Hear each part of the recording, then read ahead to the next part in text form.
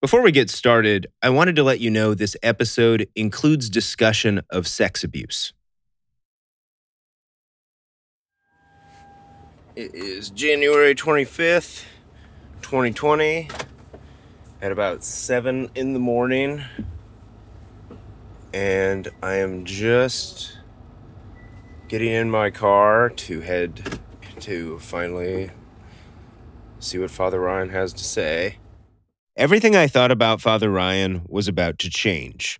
He had agreed to meet again, and this time he said he'd go on the record. I was ready to finally get some answers, but there would be something that caught me off guard, and it would alter my whole image of Father Ryan. I'm going to pick up my brother on the way there, and then we have a nice 3-hour drive. My brother Dan and I are road tripping to see Father Ryan. And then we'll just see if he actually shows up. Unlike our last meeting, this time I picked the location. I wasn't going to make the drive and end up with nothing again. So I only agreed to come if I could record. I wasn't sure how the interview would go or how many questions I'd actually get to ask.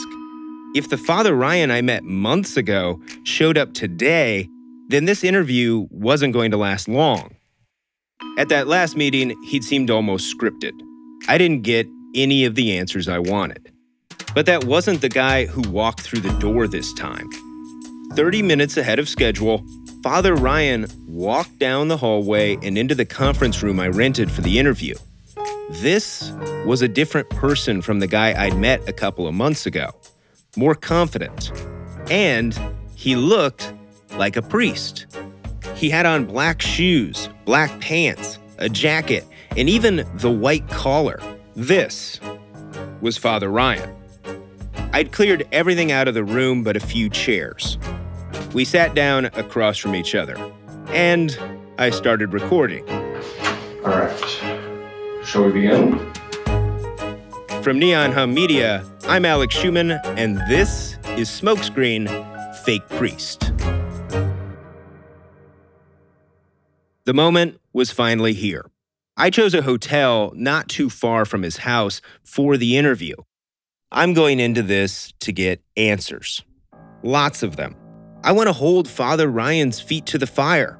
Ask about the evidence that suggests he's not a legit priest. Ask him about the money he stole from followers. It's a long list of questions.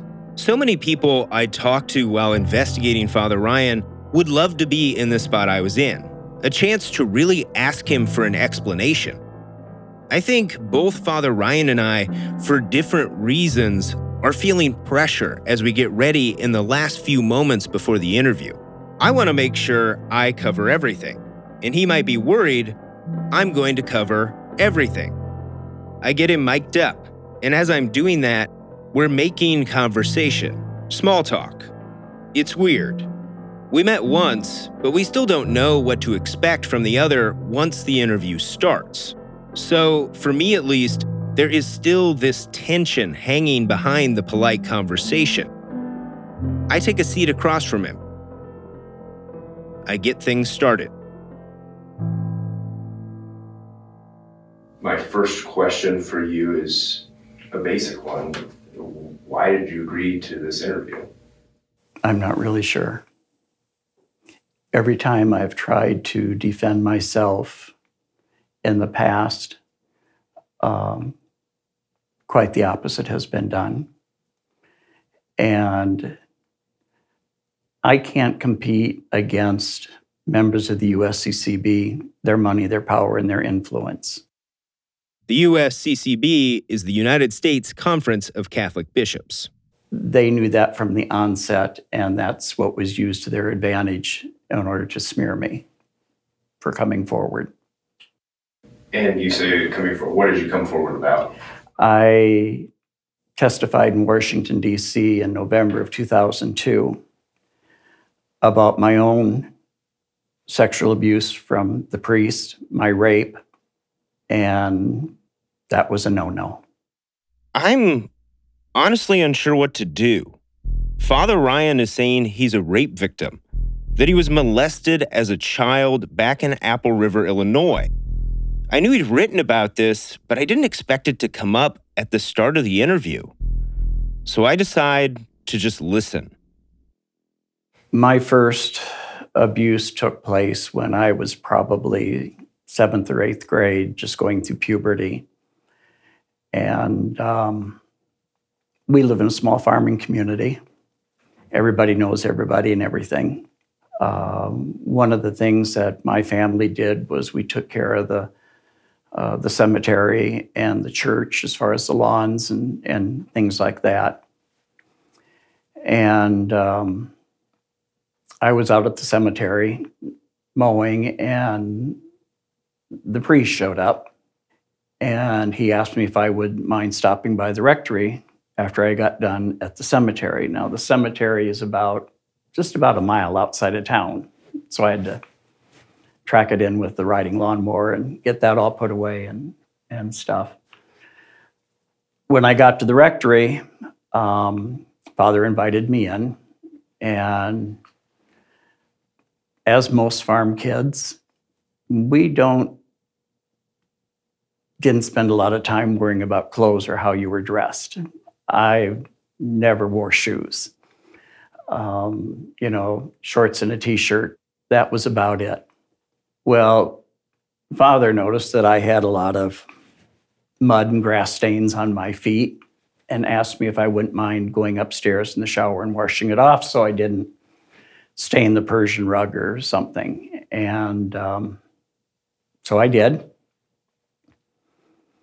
And shortly after I got into the shower, he followed, and the molestation started.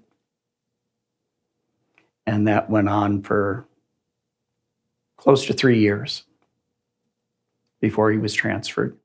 Ryan doesn't remember if, in all that time, he ever tried to make it stop or fought back. I can't say whether I did or whether I didn't. Knowing what I know now, and most victims go through it, first of all, you're scared. This is a priest. You just don't say no to a priest.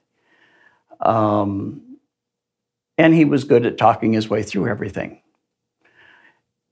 Had I said anything to anyone at the time, I no doubt would have been called a liar, because that was just something that would never, ever happen. You can hear the same reverence in Ryan's voice he expected from his followers. You don't say no to a priest. And even the way he described the priest's delivery, it was smooth and utterly believable, just like Ryan. Only here, Ryan is the one saying he was a victim of that same authority, that power. Did he at any point, build a relationship with your parents? Were they ever suspicious? I don't think so, because, my parents are very close to the priest. We're talking about a town population less than 500. And that was just something that they didn't see. At the time, by his account, Ryan would have been 13 or 14. Ryan's parents hadn't stayed together. His dad married a different woman in 1956. Ryan said his new grandmother was devoutly Catholic. He was born Lutheran, but became infatuated with the Catholic Church. Ryan said he felt different from the other kids in his blended family because his siblings had a different mom. I think I leaned on the priests in the parish a lot for support and stabilization. When the priests were in my life, I was fine. When they weren't, I was hell on wheels. He trusted these men of the cloth. Ryan said the priest who replaced his abuser never touched him. But once he got a little older, he said it happened again. As Ryan tells it, a different priest molested him in a car. And then later, he says he was assaulted a third time in 1976. He would have been in his 20s. A priest he trusted invited him to meet an archbishop Ryan admired. They had to go to Milwaukee for the event. But Ryan said after it was over, He was lured to a rectory where he was attacked by multiple priests. We got to this door, and he opened the door and basically shoved me in. I was gang raped by several priests. The seriousness of what he's describing cannot be emphasized enough. Ryan isn't giving any dates while he's talking, but he is naming names. He says he tried to share those names with the Catholic Church. And he told his grandma he couldn't be around those priests anymore. Did you tell her why? No, she knew. My grandma was one in a million. He says his grandmother took him to see the bishop after the attack in Milwaukee. Ryan thought the Catholic Church would help him. Well, she pedaled the car up to Madison to the Chancery office, and she just walked in. She didn't need no appointment, and Bishop wasn't going to tell her no. And she asked me to tell Bishop O'Donnell what had happened. And I did. But in response, Ryan claimed the bishop told him to stay quiet. His silence would be rewarded, the bishop said. You see, throughout his teen years, Ryan said he'd become interested in joining religious life. He wanted to be a priest. So as a young man, he'd do whatever the church told him he needed to do to make that happen. And in this case, he said that meant taking a pontifical vow of silence about his abuse by order of the church. He said a couple months passed before he got a call from church officials. They had made a decision, and they were going to send me to Tucson for counseling and therapy, which I never received. Because I was put under a pontifical vow of silence, I couldn't talk about it. So therefore, how could I go to counseling when I couldn't talk about it? Here, Ryan's story becomes even more incredible. Instead of counseling, Ryan says he got a whole new identity. The chancellor and somebody else and bishop were in this office, and he said, "We have to protect you." I said, "What do you mean you have to protect me?" He said, "If a scandal such as this ever were made public, it could endanger your life." Father Ryan didn't say who would be out to get him if his story was made public, but it seemed like he believed it was true. Therefore, we are going to change your name. It wasn't, "Are you willing to?" or anything else. And the bishop kind of slides for me on the desk, driver's license, social security card, all with a new name. No explanation. No explanation. Other than because everybody knew me by my other name, if it were to come out, then it wouldn't identify me as the victim because I was under a different name. So what was your born name, and then what was the name that they gave you? Randall Dean Stocks was my born name. They changed it to Ryan Patrick Scott. I now realize what I was really hearing. This was Ryan's story of abuse when he was a child, but it was also something else. The origin of Father Ryan. It was complicated and honestly didn't always make sense. The Catholic Church could just give him a new Social Security card? Until this podcast, I wasn't really that familiar with how the Catholic Church handled sex abuse allegations. So I thought I should call a religious expert. I called Peter Manseau, who we last heard from in episode 3. He's an author and curator of religious studies at the Smithsonian Institution. I asked him to listen to Father Ryan's account.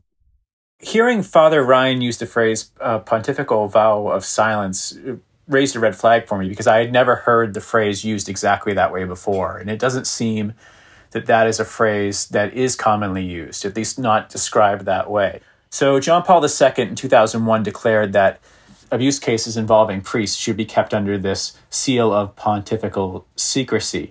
But this is something that relates to how the upper levels of the church operates. And so the idea that it would be imposed by a lower level regional bishop struck me as strange. Peter's written a lot about sex abuse in the church. His family memoir, Vows, recounts abuse his mother suffered at the hands of a priest when she was a teenager. A lawsuit she brought against the priest reached the Massachusetts Supreme Judicial Court in 2003. I asked him what impression he got from Ryan. Well, it does seem to me that that what Father Ryan is good at is playing with roles that take on a kind of unquestionable authority. In certain circumstances, the role of a priest is that unquestionable authority. In certain other circumstances, the role of victim can take on that same type of authority, where it becomes very difficult to question for very valid reasons. And so, to me, that seems that this could be a very insidious part of what he is trying to do, that he's trying to play on people's sympathies. After the interview, I took the names Ryan gave me and saw what I could find. All the names he named are real people, or were. Some have passed away, but these priests did serve in Illinois. The first person Ryan accused was the priest he said approached him after mowing. His name was Father Lawrence London. When I looked into it, I found no other accusations of sexual abuse against him. I checked multiple lists of accused clergy, lists compiled by victim support groups, lawyers, and the diocese in Illinois. His name didn't appear on any of them. I would ask the accused priest himself, but he died in 2009. So this really all came down to Ryan's word. The same thing I'd spent the last 2 years proving couldn't be trusted. But now, he seemed genuine. I can't say that about the first time I met him, or any of the recordings I'd heard. This time, though, he was only maybe 3 feet away from me. You read people differently in person. My gut reaction was that this guy had been abused by someone, somewhere, at some point. As a journalist, I can't say it with certainty. There's not enough evidence. I don't know if Father Ryan was raped. I don't know if his attackers were the people he named, but some part of me believed he is a survivor. One way some dioceses have tried to deal with the fallout from the sex abuse scandal is to release the names of accused clergy. None of the people Ryan named are on these lists from Illinois. But as I'm researching, doing my reporting, I can't believe what I do find. Remember earlier when Ryan said he testified about his abuse? He did actually appear at a news conference in Washington, D.C. I was given a copy of the speech he claimed to give. The Chicago Tribune reported he described the attack in Milwaukee. The copy of the speech I have also included Father Kuntz's murder and the church changing his identity. He talked about how everything changed for him ever since he spoke out. Quote, "As a priest and a victim, it is much harder to find a place to belong." He added, "I have been publicly ridiculed and my priesthood has been defamed." Father Ryan accuses priests of abuse and the bishops of manipulating law enforcement to listen to them, not the victims. And all of it on a national stage just as the wider institutional scandal was breaking. Have you ever felt like escaping to your own desert island? Jane Gaskin did exactly that, trading in the family home to begin a new life in the tropics. But she soon discovers that paradise has its secrets. I'm Alice Levine, and this is The Price of Paradise, the island dream that ends in kidnap, corruption, and murder. Wish you were here? Follow The Price of Paradise now, wherever you listen to podcasts. When you make decisions for your company, you look for the no-brainers. And if you have a lot of mailing to do, Stamps.com is the ultimate no-brainer. It streamlines your processes to make your business more efficient, which makes you less busy. Mail checks, invoices, legal documents, and everything you need to keep your business running with Stamps.com.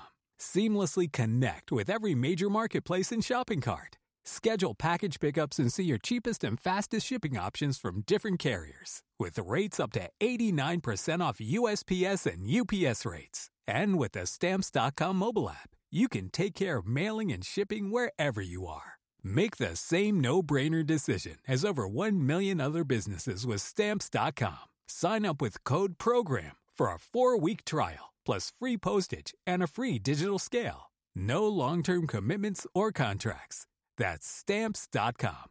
Code PROGRAM.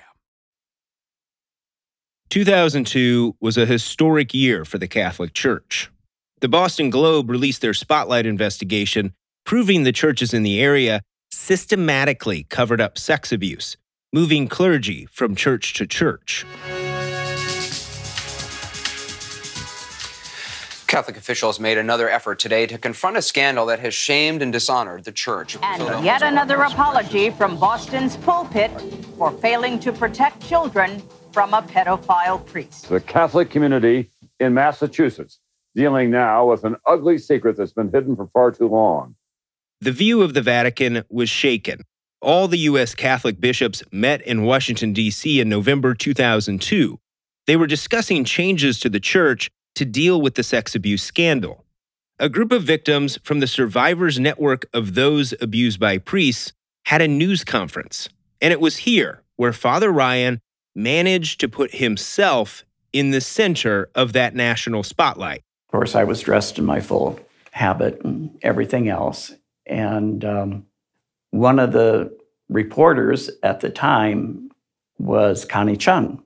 And the question she asked me was basically what you kind of just said. She said, "Father, how can you stand there, dressed the way you are, tell the horrific story that you just told about what happened to you, and still be a part of that organization?" All I can say is divine intervention, because I have no idea where my reply came from. But my reply was very simple. I said, "Connie, good priests don't become evil men. Evil men become priests, and it's time for them to go." And that headline went kind of worldwide.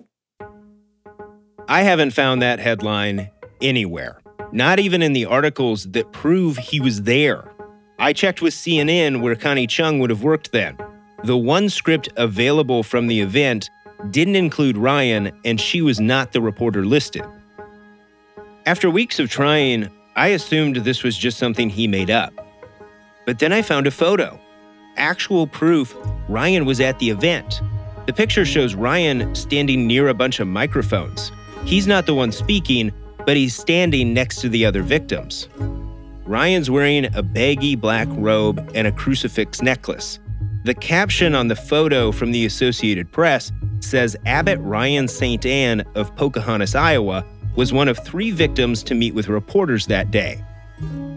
But the guy who is the focus of the articles and speaking in the photo as Ryan watches is Mark Serrano. He became one of the public faces of the priest abuse scandal. Here he is with Diane Sawyer on Good Morning America. At the age of 38, is it possible to say I am getting over it, or do you never get over it? Ever? No, this is a lifelong process. Back in 2002, Mark Serrano's story of abuse was featured on page 1 of the New York Times and even aired on Oprah.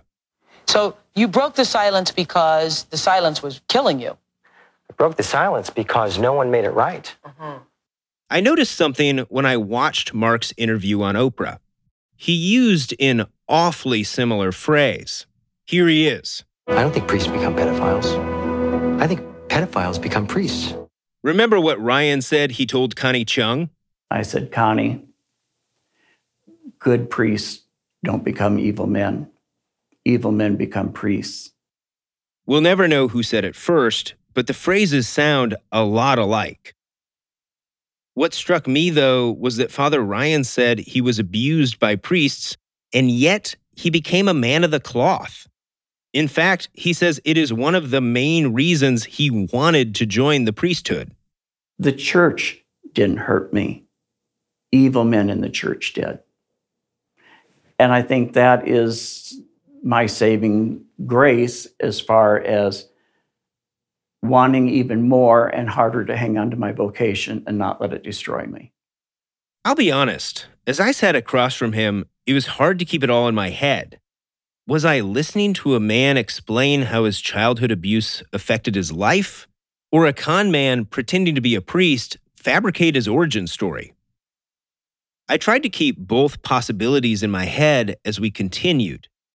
And then Ryan accuses yet another man of being part of that group of priests who attacked him in Milwaukee, Cardinal Raymond Burke. He was one of them in the room that raped me. Really? Yes. Burke was a name I knew. He's the bishop who first sent out a press release warning people not to join Ryan's First Abbey back in Wisconsin. Burke worked his way up to the position of cardinal and is based in Europe. But as with the other accusations, it's hard to confirm that Burke abused Ryan either. Ryan claimed to have evidence and even recordings of Burke discussing the abuse with him, but Ryan never shared the alleged tapes. After sexual abuse survivors spoke out in 2002 at their news conference, a few investigations were launched. The Chicago Tribune reported law enforcement and the Catholic Church looked into Ryan's rape accusations because of that news conference. The cops and the church found nothing. But neither of those institutions seem reliable when it comes to dealing with crimes within the church. As I'm looking into this, I thought back on the conversation I'd had with Ryan's son, Jonathan. He'd told me how hard it was to get an investigator to look into his dad. No one will touch this with a 20-foot fucking pole because it's got the word fucking religion or church. Jonathan doesn't believe his dad's stories of abuse, but he's open to the idea something could have happened. In a way, I feel nothing but pity for the fucking man. I have to say, this was such a bizarre place to find myself. On one side, you have Ryan, a person evidence shows lied to people about so many things. And then on the other side, you have the Catholic Church, which is documented to have lied repeatedly. And they are lies of the worst order, fabricating their own stories about how they handled accusations of sex abuse.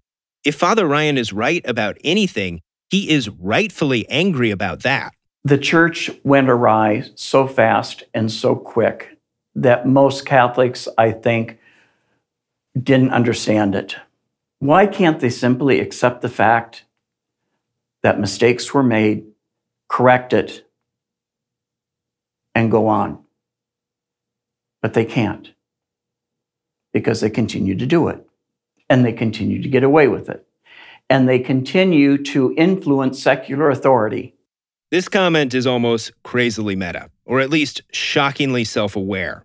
Ryan clearly sees the power that being a priest can give you both in the religious and secular worlds. This has been going on for over 20 years. It's been made public.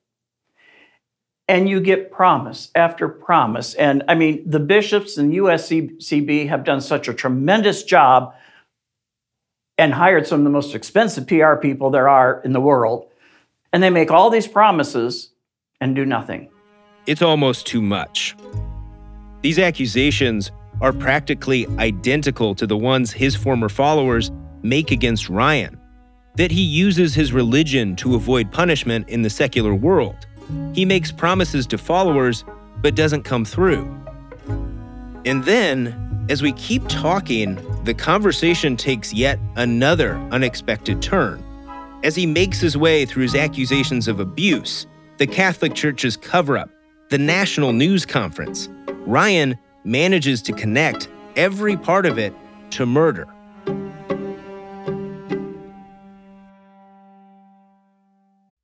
In the 1970s, John Todd burst onto the evangelical scene with a shocking tale. He claimed to be a former witch involved in a then unheard of secret organization called the Illuminati and urged Christians to prepare for a violent world takeover. First of all, the number one weapon in everybody's home should be a 12-gauge pump shotgun. Hear the amazing story of one of the originators of the modern-day conspiracy theory. From Magnificent Noise and Sony Music Entertainment, this is Cover Up, the conspiracy tapes. Do you ever wonder how celebrities order food? Like, is Sarah Paulson a Diet Coke or a regular Coke girlie? Some peasant Coke? No. Or how does Sofia Vergara order a pizza? No, nothing, no tomatoes. I cannot eat tomatoes. Yes. Are you cool with mushrooms? Not really.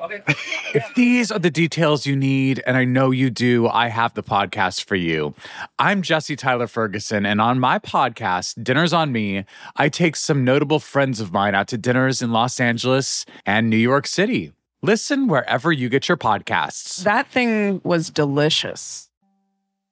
At the beginning of this interview, I sat back and just listened to Father Ryan. He was sharing a heart-wrenching, graphic story about being abused by priests as a kid, and I had shown up to ask some tough questions. Before we were sitting in this room, I knew Ryan had made accusations of sexual abuse, but I'd never heard him tell the stories. They were really hard to hear. I wasn't going to parse through dates and times and hammer on his details. Victims of rape and trauma often have fragmented memories. But I felt I needed to at least ask him to respond to the people who say none of the abuse happened. That Chicago Tribune article I mentioned earlier said even other victim survivor groups looked into Father Ryan's claims and found nothing. And so how do you respond to the police and the church members and the church as an institution who say the specific events that you just described could not have occurred? Well, if they did their investigation, they'd find out they did. One of the things that happened, and very sadly, my spiritual director and co-founder of the monastery, Father Alfred Koontz, was brutally murdered. When I went to Washington, D.C., I was not the one that was supposed to go. Father Koontz was supposed to go. And a couple weeks before he was supposed to go, he was brutally murdered in his church in Dane, Wisconsin. Which is not true. Father Koontz was murdered in 1998. The event Ryan would have spoken at happened in 2002. That's more than a couple of weeks before. Also, this was the first time I'd heard him claim Father Koontz co-founded his monastery. He was jumbling facts and starting to sound like the Father Ryan that I'd heard in court proceedings, the kind of man who couldn't get his name straight. And here he is again, working to connect himself to Father Koontz, like he had in his autobiography. I was interviewed several times by the Sheriff's Department, as were hundreds of priests, anyone that had any contact with him. I had contact with him probably 3 or 4 times a week, if not more. So, I mean, they took hair samples, saliva samples, they took samples of everything they could possibly find. Ryan then connects the murder back to the same man he accused of attacking him in Milwaukee, Cardinal Burke. You know, and everything, if you really want to study the history of everything that's on the computer, you're going to drop it all right back down to Raymond L. Burke. By on the computer, Ryan means the internet. Burke did all he could to spread word about Ryan. He was the bishop behind the nationwide warning that alerted every diocese in America to be on the lookout for Ryan Scott. I reached out to Cardinal Burke, which included calling the Vatican press office. Hi, my name is Alex Schumann. I'm a reporter calling from the United States. But I never heard back. Monsignor Michael Gorman defended Burke. This is what he told me about Ryan's claim. Then regarding an incident that he alleges happened in the cathedral in Milwaukee, and that he was put under a pontifical secret, and that's why he cannot ever divulge anything about it. Well, that's all baloney too. Gorman is indelicate here. But it's clear he doesn't believe Father Ryan was raped in Milwaukee by Burke or any other priest. But Father Ryan says Gorman and Burke tried to discredit him because he spoke out about being a survivor. They're afraid that I might talk. To tell the stories. To tell my story. And so they have to run me through the gutter so that anybody that would say anything, well, who's he? I mean, if you look at everything on the internet, and God knows, there's pages. Ryan's talked, multiple times. What he's saying here is that in order to get him to stop talking and stay quiet, Raymond Burke spread lies online that Ryan is a fake. So, he can stand up there and lie all he wants. But if Raymond L. Burke does not come back to the United States and right the wrong he's done, not only to me, but to hundreds of other victims of clerical sex abuse, he can go straight to hell. If he's telling the truth, these accusations of sex abuse and cover-up in the church, they are the reason, it seems, Father Ryan was so intent on inserting himself into the stories of those dead priests, insisting he was the hero who worked to call out crimes, that he tried to stop a pedophile priest and get out the truth. Maybe he wanted justice for his own pain, even if it was delayed. But I can't get inside his head. Ryan offers an endless number of examples of how Cardinal Burke and the entire Catholic Church have worked against him. This is the story he told Patricia Baldridge, Sheila Anderson, Maria Brown, and now me. He writes about these accusations at length. He says the church discredits him as a priest because he spoke out as a survivor of abuse. But what's crazy is that I still kind of believe it. At least parts of the story. I do really think he was abused, but his storytelling ability has me also thinking in this interview, even if it was just for a second, maybe the conspiracy is real. But then I remember the other problem with this part of the story. He's not an ordained Catholic priest. No seminary, no training, none of it. I'd been thrown by how the interview began, but I was determined to still get answers. And I do. Next time on the final episode of Fake Priest, I'll ask Ryan why he calls himself a priest. I want to just take a minute here. Absolutely. Because my priesthood has been questioned. And I ask him to answer his victims. Many people feel that they've been wronged by you. Either they gave you money that... They've done that at the behest of the bishops. That seems very far-fetched. What do you mean? What will it take for Father Ryan to be held to account for his crimes?